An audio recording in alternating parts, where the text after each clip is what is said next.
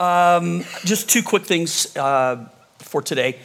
Dave Ramsey Financial Peace starts March the 15th. It's Wednesday, $60 per couple. It includes all of the materials. There's childcare.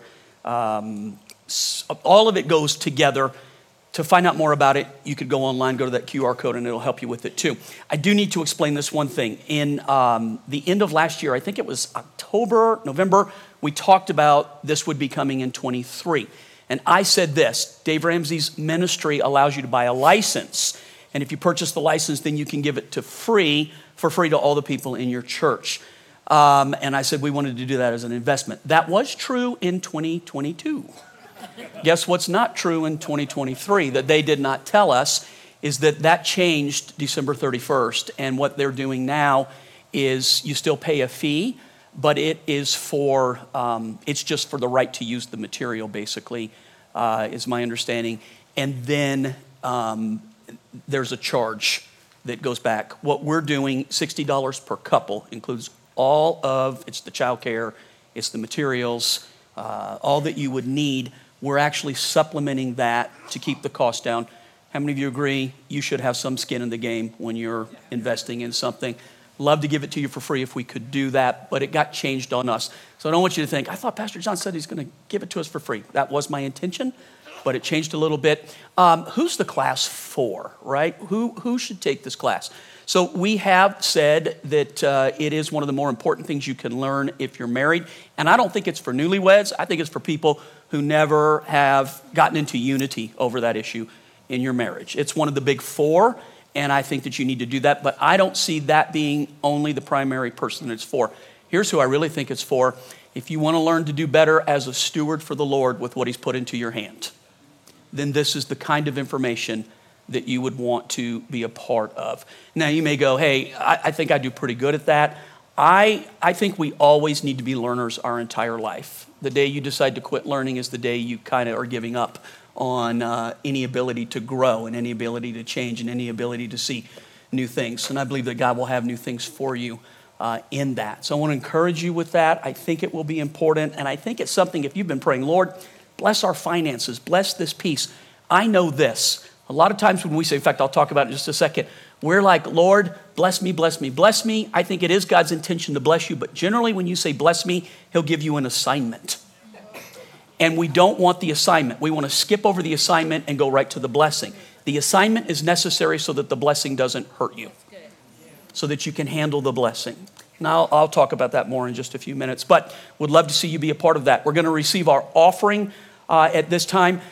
Just a quick update. It was a month ago that I began to talk, 5 weeks today, but over the last 4, that I began to talk about financially what we needed from our church, where we are today and what we're trying to do. So we've had more than 40 brand new givers who have become part of the Giving at Jubilee, which is absolutely, couldn't ask for more than that. That is wonderful. Here's how it needs to be looked at, though. It can't be this needs to be our new way of how we do giving in our church. We need our church to become a part of it, not just a percentage to be a part of it, right? We need you, and there's just no way to say that. I had several people when we started talking about this say to me, Pastor, we didn't realize there was a need. My goodness, with everything that's going on, everything that we're trying to do, there is always a need. One person told me, you make everything look so nice. It doesn't seem like there's a need.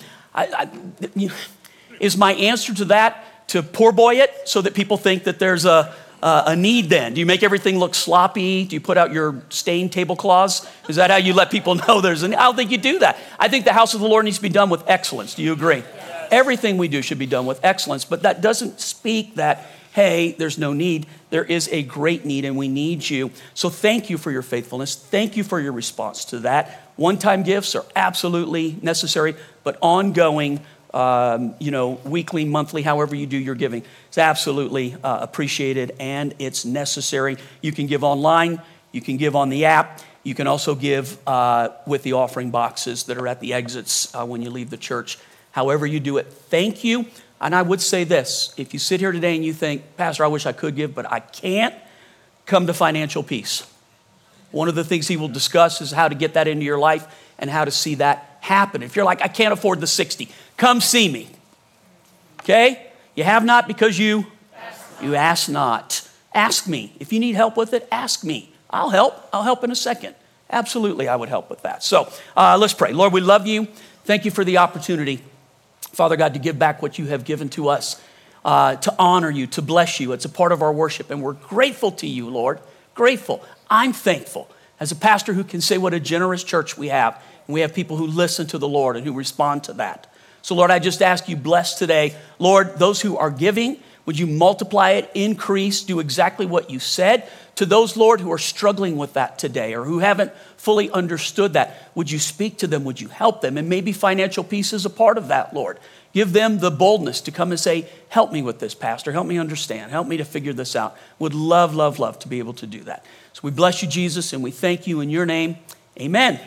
Okay, here's a little bit different today in that we're in between series. And every time we end a series, before we start a new series, I always ask the Holy Spirit the question, is there anything that you want me to talk about that's going on right now inside the church, inside of me that's relevant to be bringing out? I don't want to get so locked in that we're doing a series that we're not paying attention in between. Is there anything God is doing right this moment? Does that make sense? Yep. So I do feel like there is something, at least for this week, I think for next week too, and then we'll start the new series after that. This one comes from, if you have been around, you heard me mention in January that I went to Egypt. And I went with my son David, who's part of the missions department, and his wife Hannah got to go. They're newlyweds. Part of the missionary's job in our church, mission pastor's job in our church, if they're going to lead a trip, they need to go and scout the location first.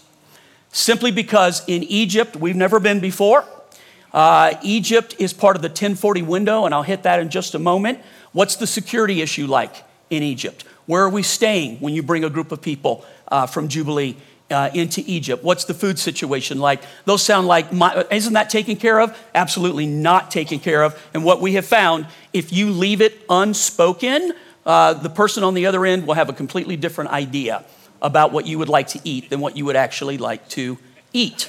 Not that many people love eyeballs. And so, and you think I'm kidding. I could tell you some stories. But, and then really important to us is just the missionary themselves. You know, we meet someone, we do it through relationship, but getting to know them, knowing that we can trust them. Folks, here's the bottom line. If we take a trip from Jubilee and something were to happen, something were to go wrong, and it's on us that we didn't investigate it first, can you imagine how that hurts missions in the future?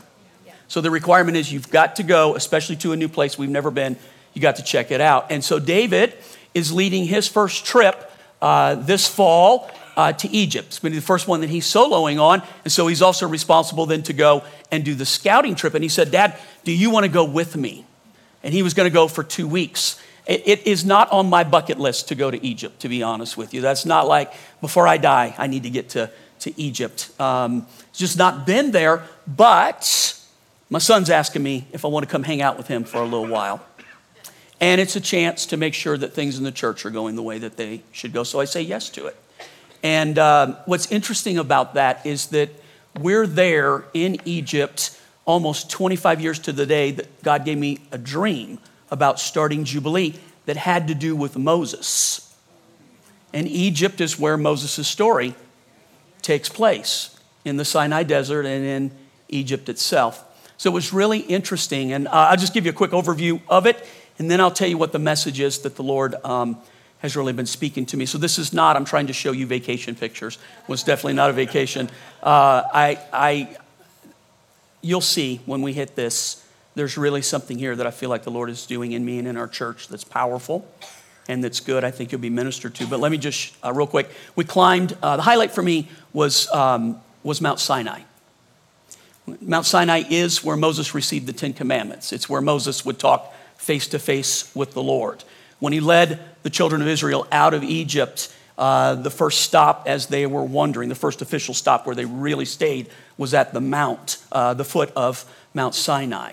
Mount Sinai is an important place in Scripture. Mount Sinai is where the burning bush took place, right? So this place that I've been to Israel many times, but Israel's border stops at the beginning of where the Sinai Peninsula is, and I've never been on that side where Moses and the children of Israel wandered and what took place. So it was a chance to see that, and for me, Those are the things that I love seeing that part of the history and seeing the Bible come alive. So we spent a little bit of time in Egypt, and then we went into the Sinai and spent the rest of our time in the Sinai. I climbed the backside of Mount Sinai. There's a front side that they've carved out where you can ride camels and donkeys and horses up, and you can even walk up it on a kind of a wide open trail, or you can go the backside with a Bedouin guide because there's no trail. And somehow my 29-year-old son thought his 59-year-old father would do great going up the backside of Mount Sinai. So I'm going 7,500 feet, which is, so we go, well, we have 14,000 foot peaks here, John. It's half of what we do. But you start at 8,000 feet. So really, I climbed more than you did when you went on. So, I'm kidding. So we climbed the backside of Mount Sinai many times on that journey where I was saying out loud, I can't do this. I'm not going to make this. I need to turn around and go back. I want to go back to Egypt is what I was saying. There's hotels back in Egypt. Please let me go back to Egypt. Spent the night on top of Mount Sinai with the Bedouin. Very cold, very interesting. The next day in the descent, we spent the night at St. Catherine's Monastery, which is the second oldest monastery in the world, and it's in Egypt. It's 17 centuries old. 300 years after the death of Jesus, they went back to find where the sites were. When Christianity became legal in Rome, Constantine's mother went on a mission throughout the Middle East to find where the sites were. So within, 250 to 300 years, they were going back because there were people who from the time Christ ascended began to worship and build churches at those places. So at that time, you could still go back and find a pretty good idea of where the locations were at. And so this monastery, they built a church there 1,700 years ago. And what it was, the people who were fleeing from Rome, the persecution of Rome, went into the desert. And they were at these locations while Rome was persecuting Christians. When it became legal, then she went back to find out where had these Christians gone to. That's how they realized this was the mountain. Does that make sense? Now, can you point to it and go, 100% Moses stood here and talked to God? No. I wasn't there. You weren't there. All we can do is there's great evidence for it and look at it that way. And so it's not about, did it have to be right here, but it's about that it was there. And it was a place that really spoke to me. Let me show you a couple of pictures. This is me, David, and Hannah in Egypt. I always thought in my mind to go see the pyramids, you had to go, days and days out into the desert. It's literally right in the middle of Cairo. It's right there. So this is in Cairo. Go to the next one for me real quick. This is me with the Bedouin. Don't let the smile fool you. That is a sarcastic smile, is what that is right there. Go to the next one real quick. This is sunrise on top of Mount Sinai. Isn't that beautiful? And go to the next one real quick for me. This was in a canyon that they took us to. So that's Hannah, David. The Bedouin right there, his name is Ramadan, like the Muslim holiday. Wonderful man, and I have prayed every day for that man since I've been back. Every day for him. And then me, and then that's the missionary. His name is Tim. I think they're going to be here in May, and I'll introduce you to them at that time. And then go to the next one, if you will. This is on top, very cold up on top. So that's David and Hannah. And then the next one is just a quick video of the sunrise and the surrounding areas. And so when you're looking right now, you're looking east and you're looking into Saudi Arabia across the Red Sea when you're doing that.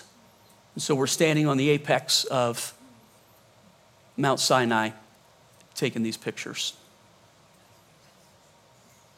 Okay, so that's the quick update. Let me give you what the message is.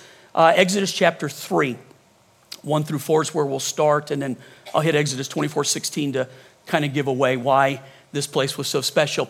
Now Moses was tending the flock of Jethro, his father-in-law, the priest of Midian, and he led the flock to the back of the desert and came to Horeb. Horeb and Sinai are synonymous with each other. Depending on your translation of the Bible, it will say either Mount Horeb or Mount Sinai. They're synonymous. There is a difference, and I'll talk about it in just a second, what they mean. It's just a little bit different location, top to foot. But he's at the mountain of God. And an angel of the Lord appeared to him in a flame of fire from the midst of the bush. So he looked, and behold, the bush was burning with fire, but the bush was not consumed. I said last night to the people, one of the, not tricks, but one of the skills you need to learn in serving the Lord is that he wants us to be consumed, but never to burn out. And so many people get so excited with what God is doing, but they don't know how to pastor that. They don't know how to handle that. They don't know. So they just give everything away. Boom, boom, boom. God will surely, he'll bless that. And God gives you wisdom to know how to handle things too. So I think this is a picture for what we're supposed to burn and yet not be consumed. Does that make sense? So then Moses said, I will now turn aside. This is really important. Look at the wording. I will now turn aside to see this great sight, why the bush does not burn up. Now, look at this sentence. When the Lord saw that he turned aside to look, God called to him from the midst of the bush and said, Moses, Moses. And he said, here I am. And then go to the last scripture real quick. This is about Mount Sinai. The glory of the Lord rested on Mount Sinai, and the cloud covered it for 6 days. Wherever the glory of the Lord is where we want to be. And that's what makes Sinai so important. It's called the mountain of God. So let me talk about what the Lord's been saying to me, what he's doing. I think it'll relate to you this way. In talking about Moses and where Moses was at, Moses was raised, right? He was a Hebrew, but he was raised as an Egyptian. In fact, Egyptian royalty, the prince of Egypt is what Moses' title was. Moses was raised with the Pharaoh's sister. He was raised in that culture. Even though he was a Hebrew, he was Jewish, Moses was more Egyptian than he was Jewish. He didn't even know he was Jewish until he was older. And when it was revealed to him that he was Jewish, Moses suddenly had a heart for other Jewish people who at that time were in slavery. All of Moses' kinfolk were slaves. Moses is living as though he were an Egyptian prince, right? So he's watching all of his relatives, all of his background being mistreated by the Egyptians. And he's living this other life over here. And it bothered him so much so that when he saw an Egyptian mistreat a Hebrew, the Egyptian was beating the Hebrew. Moses, this indignancy rose up in his heart. Now, I'm not saying that murder is right, but he didn't murder for just any reason. He murdered because he saw an injustice. Does that make sense? So he murdered the Hebrew, hid his body in the sand, thinking he did a good thing, thinking he got away with it. And the next day he had to correct a fellow Hebrew. And the Hebrew said, what are you going to do? Kill me like you killed the Egyptian and hide my body too? Moses knows the jig is up. I better get out of town. So at 40 years old, these are important dates in Moses' life. At 40 years old, he flees out of Egypt. He goes to the Sinai desert and he ends up at a well. The well is his father-in-law, Jethro's well. And he actually meets his wife at the well, defending her from a bunch of ranchers. And at that place, Moses spends 40 years as a prince of Egypt. And at 40 years old, he leaves behind everything that he has and he goes into the desert. And for the next 40 years, Moses is a shepherd. He leads sheep in and out for his father-in-law. He takes them out into the desert, and then he brings them back to be watered. Back to the desert, back to be watered. So just add it for me real quick. 40 and 40 is? 80. Dude, how many of you would think at 80, you could get a little bit tired doing that job right there? Like you have put in your time, and God, I've left all of this to follow you, and here I am out in the desert, and at 40 years old, listen, what I love about The Chosen, anybody else watching The Chosen?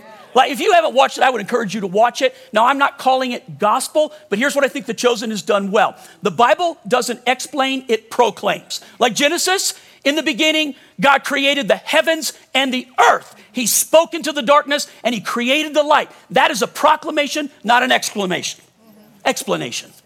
Right? So then we're like, God, if you'll just tell me how you did that, I'll believe it. Even if he did tell you, you are not smart enough to understand it. It's where finite meets infinite, and there's always a crash of faith when those two things come together. He's God. He can do what you can't do. You agree with that? Thank God he can do what you can't do. Thank God. So the Bible gives like these proclamation statements, and then in between, we get an imagination where we can figure things out. And here's what I agree about this. I think as long as it stays between the lines, color it any way you want to. And what The Chosen does really well is it colors the lines in between the proclamation so that when Jesus calls the disciples, and we know that the disciples were messed up. Dude, he didn't call them and they instantly became mature believers. Right? He's with James and John, and they get mistreated coming into a city. And so they say to Jesus, do you want us to call down fire on these people? And they must have been thinking, Jesus is like, yes, I give you the authority right now. Call down fire and burn them all to a crisp. I'm for this. Jesus looks at him and goes, what are you? You don't even know what spirit you're of. The Son of Man came to seek and save that which is lost. You imagine the disciples like, oh, probably shouldn't have said that to Jesus. And now you think they would learn from that, but how many times are they saying silly things? And we always think when we read the Bible, we sanitize it and we clean it up. Yeah. Mary, probably 14 or 15, pregnant, no husband, and she claims God did it. Thank you for laughing, because it's a hilarious story in the natural. Yes or no? Yes. How many people do you think, hey, let's have a vote. How many think God did this? She's the only one raising her hand. It's a ludicrous story in the natural, and it absolutely happened. But we read it all cleaned up 2,000 years later. It was a scandalous story. It was a crazy story. Not only that, she's in danger of being stoned for claiming that God would do something like that. And so we read it so sanitized, digitized, out of the realm of what it was really like for thee. Mary had to bear the reproach of having God move in her life. And she was willing to do that because of what the results were. Think about it. So what I love about The Chosen is it colors in between the lines and lets us see this is what it must have been like. And I don't know if it was exactly that way, but I don't think we're sinning as long as we stay between the lines. Okay? So Moses, the same thing. The Bible proclaims that Moses at 80 years old is leading his father-in-law's sheep in and out every day. We always think Moses must have been a very mature person. He must have enjoyed that because he knew what God was doing in his life. Moses had no idea what God was. Moses is a fugitive from justice. Hiding in the desert, afraid to go back to Cairo. Afraid to return to the capital of Egypt. He's hiding out. And it's in that place that his job is to take his father-in-law's sheep in and out. And he's 80 years old. And he doesn't have a clue what his purpose in life is. We complain when we're 25 or 30 and we don't know what we're supposed to do.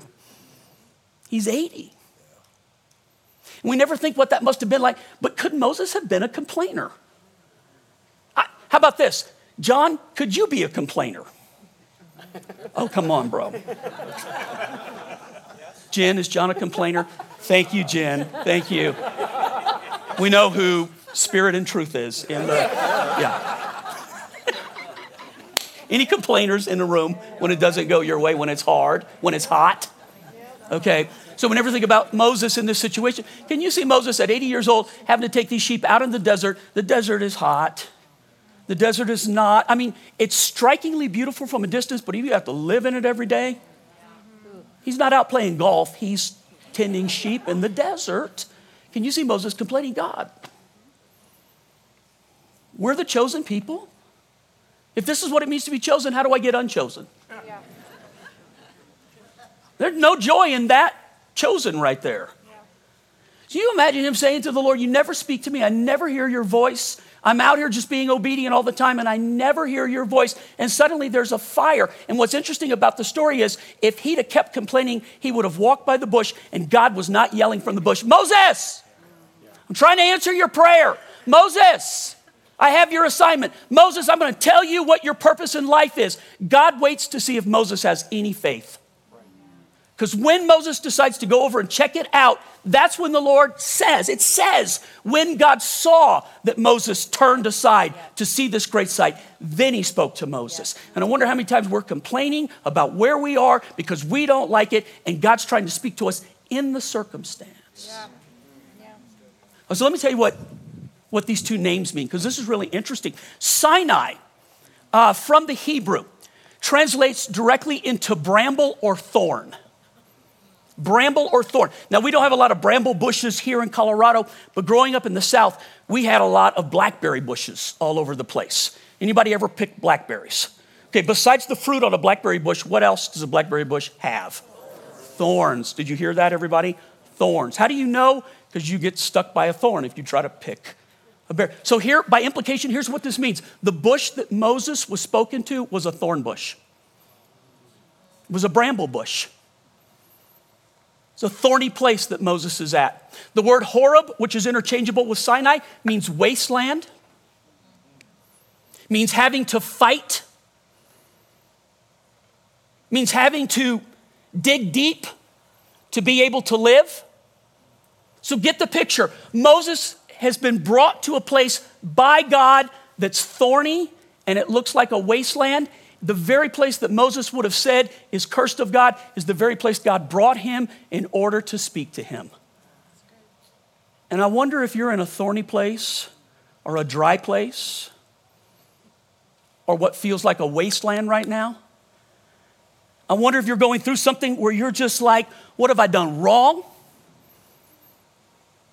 Why has God left me? Why has he forsaken me? Even Jesus said the words when he felt it on the cross. My God, why have you forsaken me? By the way, let's just compare Moses with Jesus real quick. Moses had to do it at much longer intervals, but Moses, this is interesting. Moses spends the first 40 years of his life in royalty in Cairo in Egypt, right? Then he spends 40 years in the desert to get the call from God to go and lead the children of Israel out of bondage. And then he goes back to the desert for how many more years? 40. He wandered for 40. Moses spent 2/3 of his life in a dry and weary place where there's very little water. And I just wonder, like when we're going through life and we're just, so like for me, I said this last night. For me, the place that God could probably speak the easiest would look like Hawaii. What? Golf course. With a golf course. That's where God speaks to you. God never speaks to me on the golf course, bro. In fact, I end up having to ask for forgiveness every time I'm done playing golf. Just in my mind, it would be a tropical, beautiful, well-watered, fertile place that I would come into, and it would be so easy in that place to hear the voice of the Lord. Yeah. Now, I do believe it's okay to pray for those places, but I think before you get in those places, God takes you into places where he's got to take things out of you or put things into you so that you can handle the blessing. So listen, it's cliche, but it's the truth. Moses spent 40 years as an Egyptian, and it took 80 years to get Egypt out of Moses.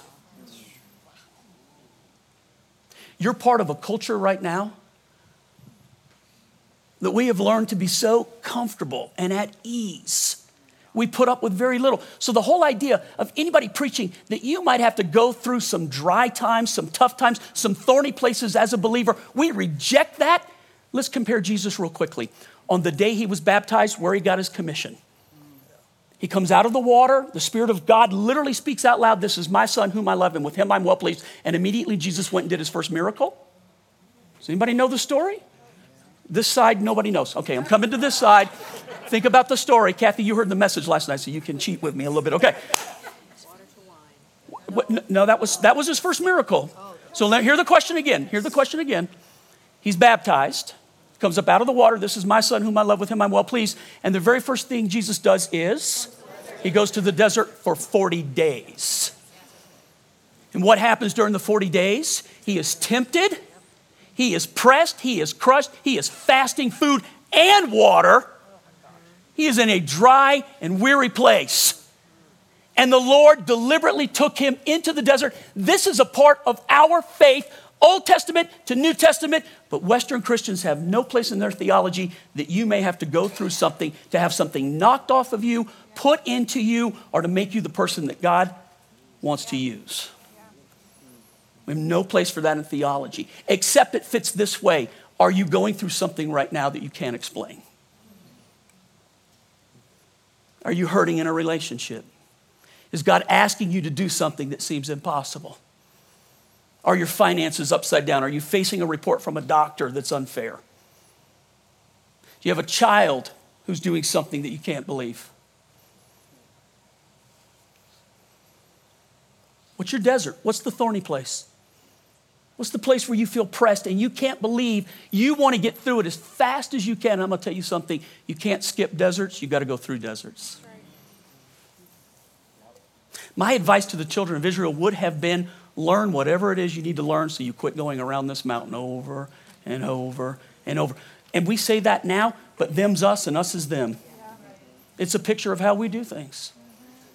And what God is looking for is people who can perceive him even in the desert, in the dry place.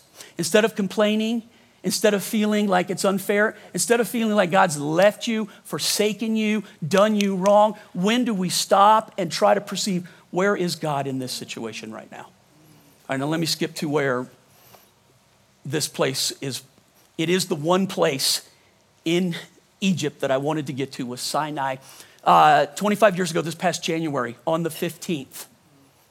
So January 15th of 1998, ended a very dry season for me. So I got to back up a few months before that to explain the dry season. I'm pastoring at Resurrection Fellowship. I'm the associate pastor. Things are going very well for me. The pastors asked me, hey, stay on. I'll make you the pastor. It was a time of blessing in my life, right? But listen to this. I was dry spiritually. The Bible uses words like this. The heavens were shut up. The heavens were like brass. I would pray and it felt like it hit the ceiling and fell right back down to the ground. I would call in the name of the Lord and I'm used to him answering me, not out loud, but in my spirit. God speaks to me. And you should be able to say the same thing because Jesus said, my sheep know my voice and the voice of a stranger they will not follow. You should know the voice of Jesus. And the first thing you need to be confessing is, I can hear the voice of the Lord. The devil will tell you, you can't hear the voice of the Lord. Quit agreeing with a liar. Agree with the truth. You can hear the voice of God. You can. It's got to start with faith. You've got to start with faith. You can hear the voice of the Lord. So I'm in this place. It's dry and I recognize it's dry. That's the biggest thing right there. So I wonder how many people are going through a dry time and they don't even know. This is like how you live your life. You should not live your life at a dry time spiritually. And yet there are places that we find ourselves in a dry time. All right, so I'm in this dry time. I'm calling out to God. God, where are you? And I just don't hear anything. Now, why would God do that? I believe not to make us feel rejected, but to make us press harder. When you seek my face with all of your heart, you will find me. How easy it is sometimes to seek him at the table in the morning. And that's wonderful. And he speaks to us. But sometimes I think he wants us come deeper with me. And the only way he can get us to come deeper is to be a little silent. You won't do anything unless there's a little bit of pain involved in it. True or not? We always think, I want it easy. We all do. It's human nature. Make it easy. But you don't change in ease. You change when it hurts a little bit. It was hurting me that I couldn't hear the voice of the Lord. So I started doing this. The office would close at 5 o'clock. The building would clear by 5:30 or so. We had an upstairs prayer room. I'd wait till the building was closed, intentionally staying longer because I was desperate. I'd go up to the prayer room by myself. I'd lay on my face. That's what I would do. Lay on my face before God and I would call out, God, where are you? God, where are you? God, I internalize. What's wrong with me? What have I done wrong? Instead of thinking, God, what are you trying to do? Interesting. You know, I said this, ask the wrong question, get the wrong answer. Ask the right question, get the right answer. So I'm hungry, but I have to do this every day for 3 months. By the end of the 3 months, on the 15th of January, literally, I'm not saying you do this. This is what I did. I took my Bible. I got done praying. I don't hear anything. I lay my Bible down on the floor. I stand up and I yell at the top of my lungs, God, where are you? I'm here. Where are you? Crick, crick, crick, crick. I wish an angel would have showed up. I wish the heavens would have opened. I wish the Holy Spirit would have descended. Crick, crick. So I get up, I leave the office, I go home, I tell my wife, I don't even want to talk about it. Go to bed that night and I have a dream. Now, God can speak to you through dreams. And I don't think that's the preferred way you should try to hear the voice of the Lord. I think your word should be the first way. I think the Holy Spirit speaking at the same time in your spirit should also be the way that you're seeking the voice of God. But God can speak through a dream, Old Testament and New Testament. He does that. Do you believe that? Yes. Now, you shouldn't live your life by every dream you have. Do you agree with that statement? So don't go home. Don't have like a big spaghetti or burrito and like, oh, I had a dream, Pastor. I am supposed to. Don't do that. You have to discern if it's a spiritual dream. Here was my dream. In the dream, Chris and I were going to go hear a speaker. Don't know who the speaker was. Doesn't matter. But we were excited because this speaker had this anointing on his life. People were being healed. People were being set free. God was doing the miraculous. And we were so excited. And so Chris and I actually left our house early so we could get a good seat. And I got there, and we're like the last people. And people had been waiting, it seemed like, in the dream for 12 hours, 14 hours, 18 hours. And we're like in last. And I'm like, ah. And so I grab her hand, and I put my elbow like a battering ram. And I just make my way right. And it's like people would part this way. They'd part that way. We get right up to the front. There's 2 seats right where we sit now. And we sit down. And right when we sit down, the guy begins to teach. Now, here's what made the guy teaching remarkable. I don't even remember what his face looked like. I don't remember what he was teaching. But he held in his hand a staff. Not a shepherd's crook like Little Bo Peep. Not that. A staff. Like a walking staff. And so what made the staff remarkable was that when I say gold, you can't think like a solid piece of gold. It was the color of gold, but you could see through it. And the more he would talk, the more it glowed. And I leaned over to Chris and I said, that's the anointing. The anointing breaks the heavy yoke of bondage. The anointing breaks the rock to pieces. The anointing sets at liberty the captive. The anointing opens blinded eyes. The anointing pushes the devil back. The anointing lets the kingdom of God go forward. The anointing. And so I tell her that's what everybody's interested in. So while the guy taught, he'd walk with the stick and just like this and turn, kept it in his right hand. Came down off the stairs. There were 3 stairs, not 5. And walked and just taught with the staff. And so when he walked by us, I'm like fascinated by the staff. He walks back, and I'm trying to get a look at the staff. It's on the other side of his body. So when he turns this way and he walks by, I get up and I get behind him, trying to stand in silhouette, and I'm trying to get close to this staff. And so he turns to face everybody while he's speaking, and I try to stand in perfect silhouette behind him so nobody could see me. But I'm trying to look to the side to see the staff. And then I realize how quiet it is, so I look up, and everybody's looking at me like right now. And I remember being embarrassed in the dream, like, oh, man. And then I look up, and the dude's turning around looking down at me like this. And I'm like, I am so sorry. I did not mean to interrupt you. I did not mean to do this. I'm just fascinated by this. So I kind of sulk back to my seat, like, oh, brother. I sit down, and the only difference is when I sit down, I'm holding his staff. So wait. So I'm showing it to Chris, and it's just the most beautiful thing I've ever seen. And suddenly he's standing right in front of me, and I'm sitting, he's standing, and he looks down, and I just hand the staff back to him like that. And he takes it, and he says, is this what you want? And I said, my whole life. That's what I've wanted. And he said, you can have it. But he didn't hand it to me. He lifted it above his head, and he struck me with it. Now, they say in a dream you don't feel anything. I'm going to tell you what I felt. I felt like fire and electricity hit me right here with it.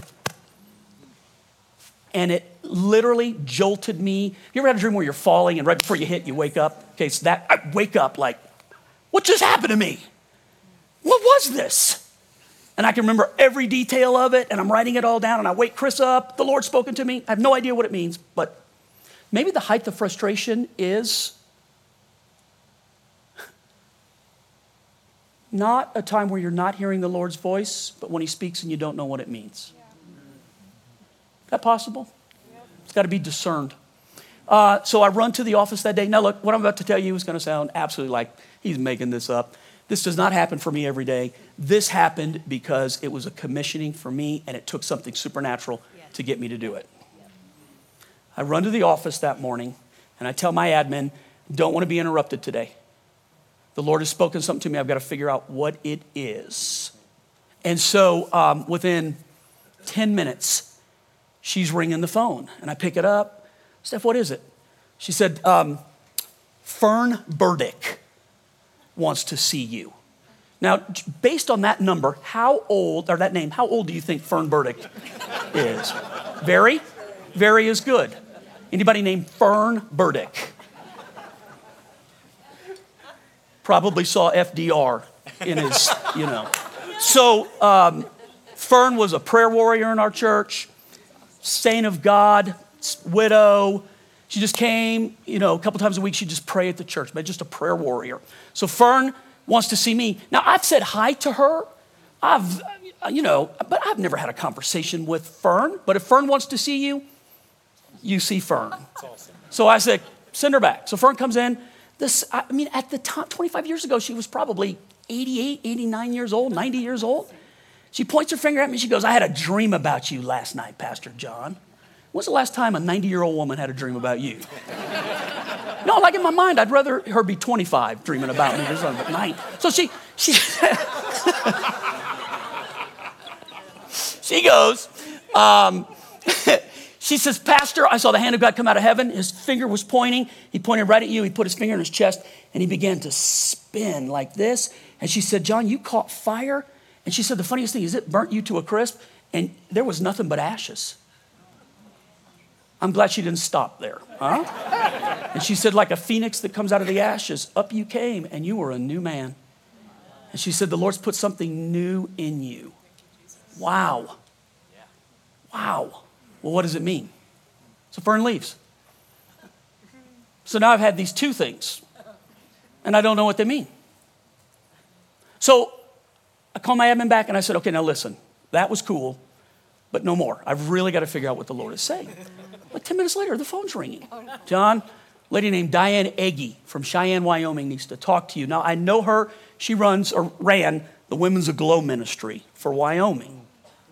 And I don't know if you know what that is, but it's a woman's full gospel ministry. And I had done some speaking for her the previous year, but it had been months, and I didn't have some ongoing connection with her. So I take the telephone call. It's important. She needs to talk to you. It's very important. So I take the call. Diane Agee said, John, I had a dream about you last night. Wow. It's the only time in my life this has ever happened. Do you believe me? Yes. People struggle with this because they're like, Pastor, that really happened? Really happened. And she said, in my dream, she said it was the scripture in Isaiah where it says, in the year that King Uzziah died, I saw the Lord. He was high and lifted up, and his train filled the temple. And then I realized, woe is me. I'm a man of unclean lips among a people of unclean lips. And then an angel flew over to the throne of God, took a coal from in front of the throne, flew over and burnt his lips, and put the word of God to speak on behalf of God in his mouth. And she said, I saw an angel last night, and he burned your lips with a coal from before God. And she said it was funny, Pastor, because your lips, they were swollen so big. She said it was weird looking. She said, but as you healed, God's put a new message in your mouth. That's awesome. And she said, that's it. Bye, Diane. I've not talked to her since that day. How about that? I'm not talking to her since that day. So these three things happen. There was one other. I'm just going to cut to the chase. I go up to the prayer room, lay on my face. God, please, God. You're answering my prayer. You're speaking to me, but I have no idea what it means. Would you please tell me what it is? And the Lord speaks to me. You tell me what the staff is. The only staff I know, Moses' staff. In Exodus chapter 4, right after the burning bush, Moses begins to argue with God about why he is not the one. I'm slow of speech. I'm short of stature. I added that one.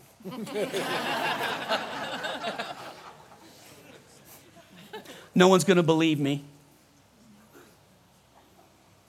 No one's asking for me to go do this. And by the way, who am I going to say even sent me? I am that I am. You tell them I am sent you. They'll know. And Moses is arguing with God about why he's so disqualified. And the Lord, it says the Lord's anger was kindled against Moses because of his lack of faith. He shows faith to hear, and then he doesn't have the faith to step into his purpose. So the Lord says, what's in your hand? And he's carrying his staff, and God says, lay it down in front of me. What's interesting with that, when it's laid down in front of God, it's supernatural. It turns into a serpent. It becomes whatever is needed. But when he picks it up, it's a staff that represents his authority to lead people. And as soon as I heard the Lord say it, he said, I'm giving you authority to lead people. When you lay it down in front of me, it will be supernatural. And I'll meet all the needs that you have. But when you pick it up, it's the authority that I'm giving you to go and to do this. So that when people ask you why, you tell them, I am sent me. We had nobody calling us to come down here. No building. Nobody asking, hey, we need another church. We came because God led us here in 1998. Douglas County was the fastest growing county in America. And we planted our church in a school with nothing else except the promise of God. I think I heard from God. I think I heard from God. Okay, listen real quick. I'll wrap this up with this. We moved into the building. I've been very honest. My appraisal of the situation was, if I could just get it through this difficult time of COVID, raise the money, sell our other properties, find the building, get it built out, and move my people into this building, the next phase of what God wants to do at Jubilee, we can move into it, a teaching and training center. The Holy Spirit can move powerfully. We have more room for more of what God wants to do. And we move into the building, and the greatest spiritual battle maybe that I've fought in the last 25 years happened. Immediately we have trouble with staff. Immediately we have trouble with finances. Immediately, 400 people do not come with us.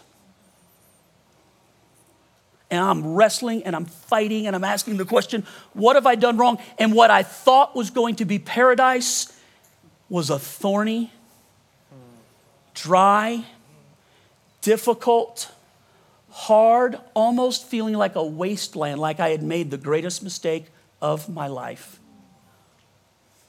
And I was complaining every day, walking in the desert. Where are you? Why have you done this to me? Why have you forsaken me? All I've done is be obedient. All I've done is what you told me to do. All I did was what I heard from you. I didn't do this for any other reason. I didn't do it because it's some stepping stone to another ministry someplace else. I'm giving my life to one group of people, Lord. Why have you done this to me? How dare I lay an accusation at the feet of God? How dare I? Who do I think I am? Aren't you glad God doesn't smash us in our stupidity? Yes? Good Lord, I'm so thankful. Jim, I'm so thankful that God doesn't react like I react. Huh? So I'm all just twisted out of shape. And then, hey, you want to go to Egypt with me? All right, I'll go. But I'm not staying for 2 weeks. I'm only going for 1. And we have to see Mount Sinai. So we go to Mount Sinai, and the Lord reminds me. He reminds me. Yes. And I read it again, and I see it again. And I'm so undone before the Lord. Because I've been in this place where I couldn't perceive what the Lord was doing in the thorny place. And when I stopped and saw it again, I stopped and I started looking around. What are you doing? What are you saying? And all of a sudden, man, God is showing me so many, I'll just give you one of them real quick. What's about to happen in worship for our church. Had you not been here, you would not have believed what's about to happen. And that doesn't speak to JJ having a lack. It speaks to the character of JJ to hang in there when everything else was going wrong. What a man JJ is. What a man JJ is. Called him last night and told him, dude, you have carried weight with me that nobody else will know about. It's a heavy weight sometimes. And you just are like, I just want to lay it down. I want to go do something else. And this is what we do. Enough of that. But to begin to perceive what the Lord is doing. And funny, when I begin to perceive it, it's happening all around me. So I'll just tell you this, within the next 5 weeks, I think we're going to experience some of the most powerful moves of God in our church we have ever experienced. So I'm going to say it out loud right now. Wait and watch. And by the way, I want you to take that journey with me. Get your wineskin ready. I've been preaching it and preaching it and preaching it to you. Get your wineskin ready. Get it ready. Don't be hard-hearted. Don't be old. In a bad way. Be old in a good way. Full of wisdom.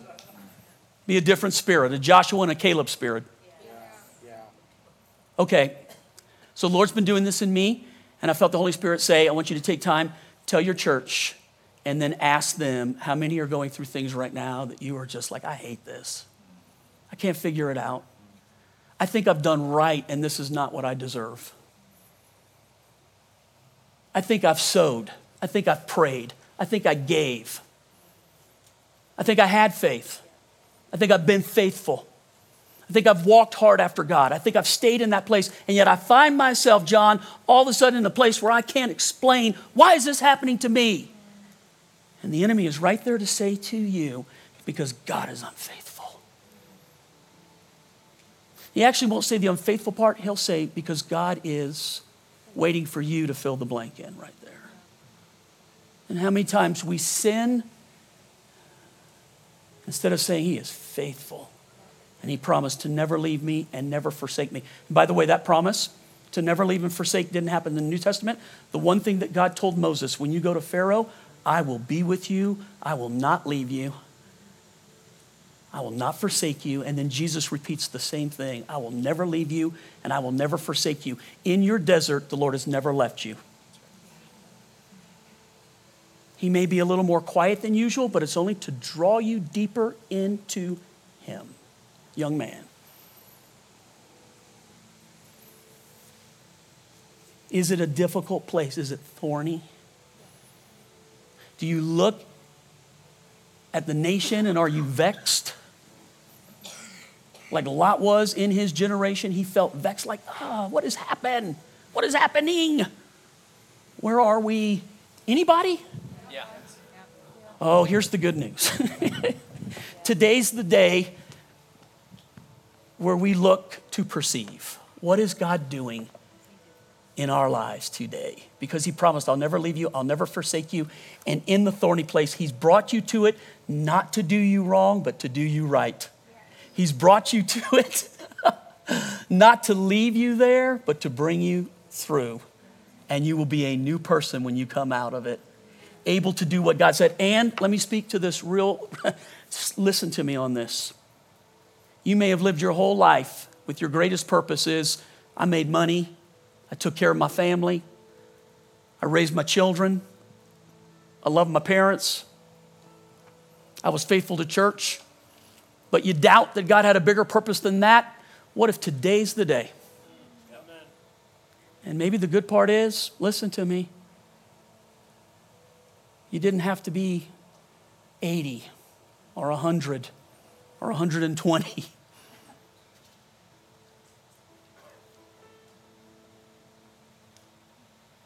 I felt like the Lord said, be bold and say that to people. I know that's a struggle for so many people. So, Pastor, you found yours. Good for you. But I don't know what mine is. I can't tell you because I didn't create you. But I can take you to the one who did. Yes. And if he told you today, it will melt all of the past. And I believe that God is speaking right now and speaking powerfully. So, Father, we love you. And we offer up the sacrifice of praise right now. Thank you for what you're doing in our lives. Church, let's say it. Thank you for what you're doing in my life. Thank you, Lord. Even if you have to say it by faith right now. Even if circumstances don't suddenly change. God is still faithful. God is still good. And God is looking to see if you will perceive him. Look around. Find where the Lord is speaking in this situation. Maybe the message just helps you to understand there's a purpose for the pain. A purpose for the pain. God, do what you do today. I don't care if the person is over 80, under 80. I don't care, Father God, if they lived a life of luxury at one point and now find themselves losing everything, maybe a fugitive feel. Lord, you are able to do in that moment what only you can do. God, call out of us destiny today. Call out of us purpose today. Remind us, God, who we serve. Remind us, Lord, we're not just walking on this earth, wandering around. Lord, you have a purpose for what you're doing in our lives today. A purpose in relationships.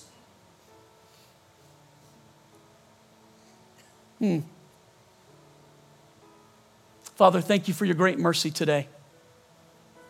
If you just say, Pastor John, you're talking to me, would you just please remember to pray for me? Now listen.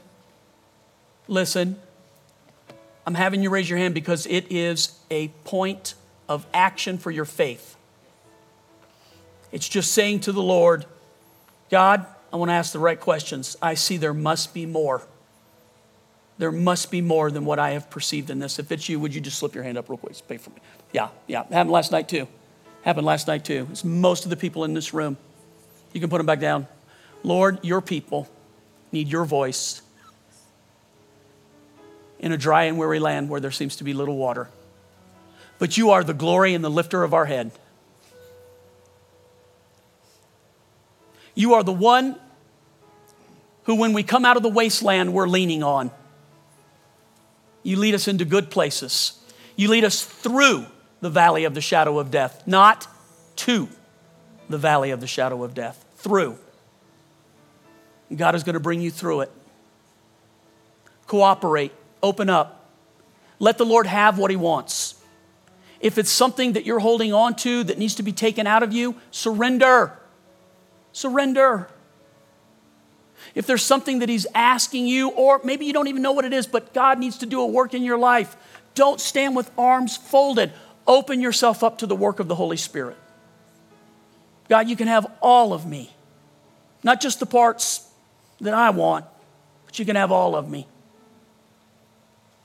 Have all of me. God wants all of you. He wants all of your heart.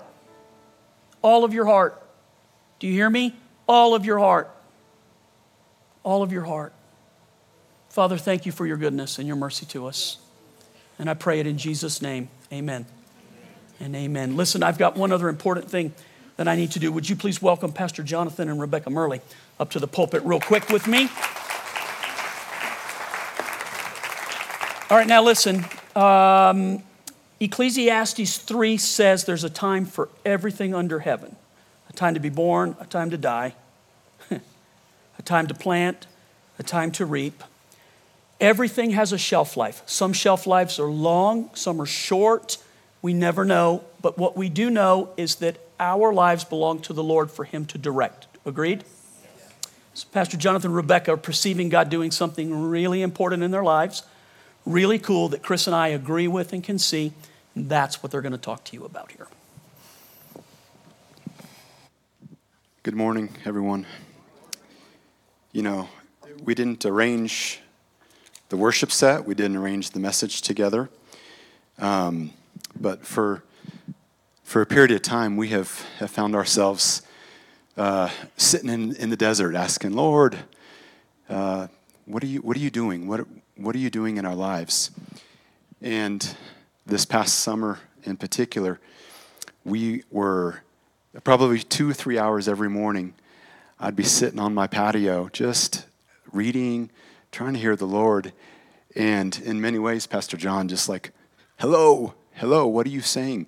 And hearing what felt like absolutely nothing.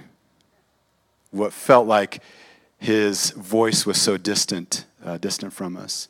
But knowing in my head that he is ever present, he's never left us or forsaken us, and that he is doing, even when we don't perceive it, he's doing something. So trusting his heart and knowing this, but still walking through it.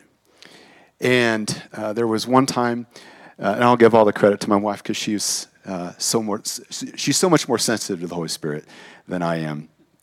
I'm very rational. I'm very reasonable.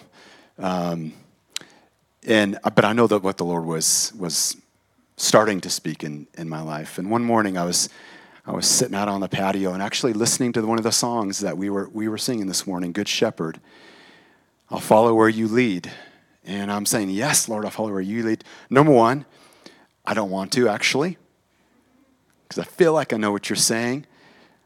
And because Pastor John and I have known, I was a teenager when Pastor John and I met, and I'm almost a half century old. It's a long time. And knowing what he's speaking to me, and I'll share this specifically, but we have something that we want to read to you guys because I think it's going to very clearly explain the journey we've been on and where we're going to go. So we presented this to Pastor John and Chris a few weeks ago on February 14th. It says, Dear Pastor John, Rebecca and I and our family have attended Jubilee Fellowship Church since 1999, just a few months after they planted the church. And for nearly 13 years, we have had the great pleasure and honor to serve on staff. Even before stepping into our positions as missions pastors in 2010, we were actively involved in various leadership roles. Over the years, we have been given opportunities to grow and flourish in our gifts and talents and to take on new challenges that have caused us to develop into the leaders we are today. To say that we are incredibly grateful doesn't do justice to the gratitude we hold in our hearts. In this last season, God has been speaking to us that there is a new work he is doing in us. He clearly spoke to both of us these verses in Isaiah 43, 18 through 19, emphasizing that he was about to do something new in our personal and ministry lives. That scripture in Isaiah 43 says, forget the former things. Now, when it says forget the former things, it wasn't the former difficult things. They were actually miracles that God had done for the Israelites. Forget the former things. Do not dwell on the past. See, I am doing a new thing. Now it springs up. Do you not perceive it? I am making a way in the wilderness and streams in the wasteland. Another translation, and this is what God spoke to me. When I was reading this, I was reading it in the New Living Translation. It says, see, I have already begun. Do you not see it? And I'm sitting there, and sometimes when we read Scripture, it's, we're reading Scripture, it's just reading things. But the Lord spoke to me. See, I'm doing this. I've already begun. And it was like those words, like the Holy Spirit just spoke that to me. He was sitting right there, and it's like, Jonathan, I'm doing this. Do you see what I'm doing? I'm doing this. And that was the point where I said, okay, Lord, I know you're doing something. See, I have already begun. Do you not see it? Were the words that the Holy Spirit highlighted. As our pastor and friend, we have invited you into this process as we take the next steps on this journey towards discovering the new thing that the Lord is directing us towards.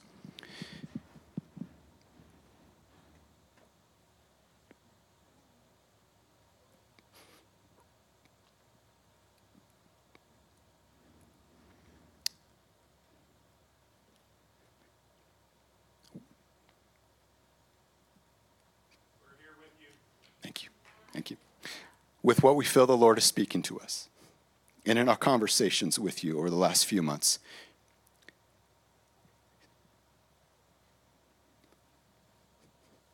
it is with emotion, excitement, thankfulness, and faith that we respectfully submit our resignation to you and Chris. As per the timeline we have agreed upon, remember this was a few weeks ago, our last day will be on February 28th, 2023. Between now and then, I will be handing over my duties to the fully capable hands of Pastor Sabi Thomas and Pastor David Leach.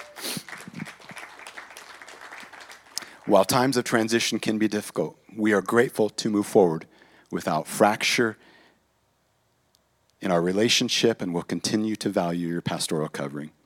There's a new ministry being birthed in us with global missions at the core as we launch from Jubilee Fellowship Church. As you always say, pastors, and I'll add also missionaries need pastors too, and you are that for us. As you have done for so many other churches and pastors, you are launching us out from your ministry, and we will take with us many lessons learned, friendships, and memories from our time at Jubilee.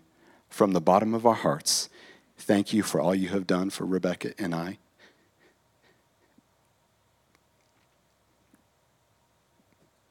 And our family.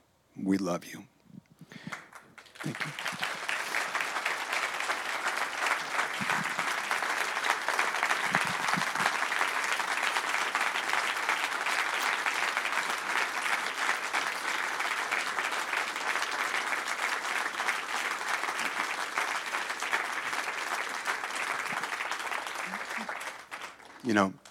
Pastor John he's a good man. I think you all know that, but he's an authentic leader. He's an authentic leader. The thing that was the hardest for me when I knew, okay, this is what God is doing, was a 31-year friendship, that there was going to be brokenness and fracture in that. And there is none of that. And the Lord has been in this situation, but it's a credit to who our pastor is, who Pastor John and Chris are. And we want to just thank you and honor you for what you have done. So thank you. Yeah.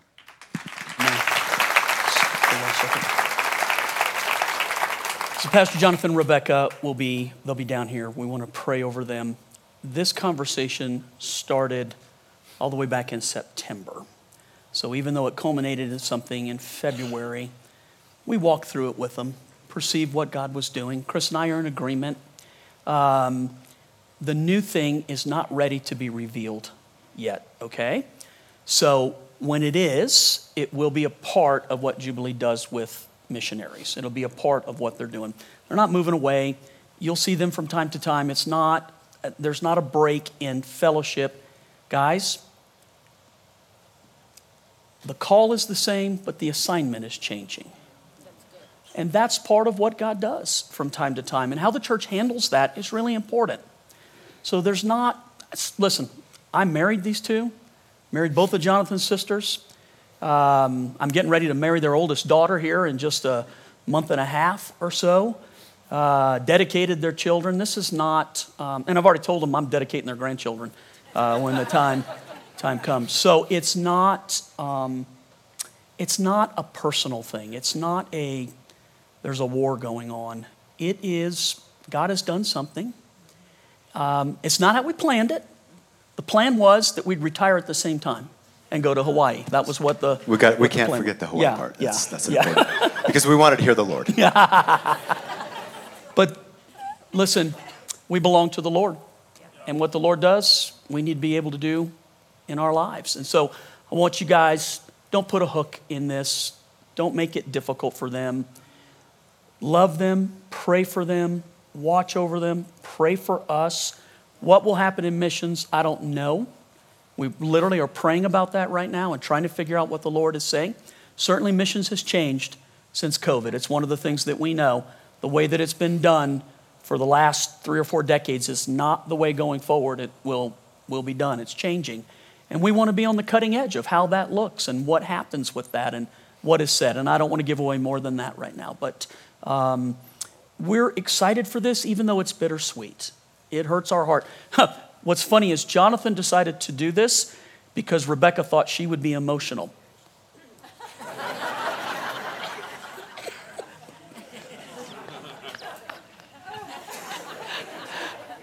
I think in 31 years, I've seen him cry 4 times maybe, something like that. He's just not that emotional like that. He is the logical, but his heart is fully in what the Lord is doing. And they have served this church so wonderfully well, so wonderfully well. My love, would you come up? Let's pray for them. You guys, I want you to stretch your hands forward, if you will.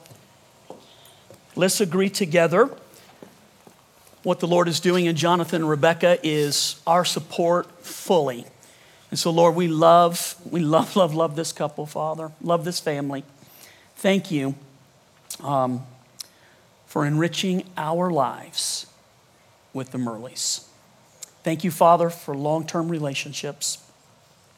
Thank you that we got to see a dream come true. Thank you, Lord, for all the missions that have been served, the missionaries taken care of, the places the gospel's been preached, all the good seed that you have sown and all the track that you've laid. It's interesting to see what God's going to do with it now. And as the Lord is bringing out of you this new thing, as he's pointing his finger at you and stirring in you and drawing out of you new gold, new resource, we are so pleased to be a part of what God is doing in your lives. And we fully support you. We release you to do what God has called you to do. There is no animosity, there's no anger, there's no doubt, there's no trouble. We bless you. We bless you, bless you, bless you, Jonathan and Rebecca. Bless your family. Bless the plans and purposes of the Lord. Please pray for us too, that the Lord will show us what the next step is and how we're to do what we do. But we thank the Lord that the kingdom of God wins in this situation. And we pray it in Jesus' name. Amen, and amen. All right, my friend.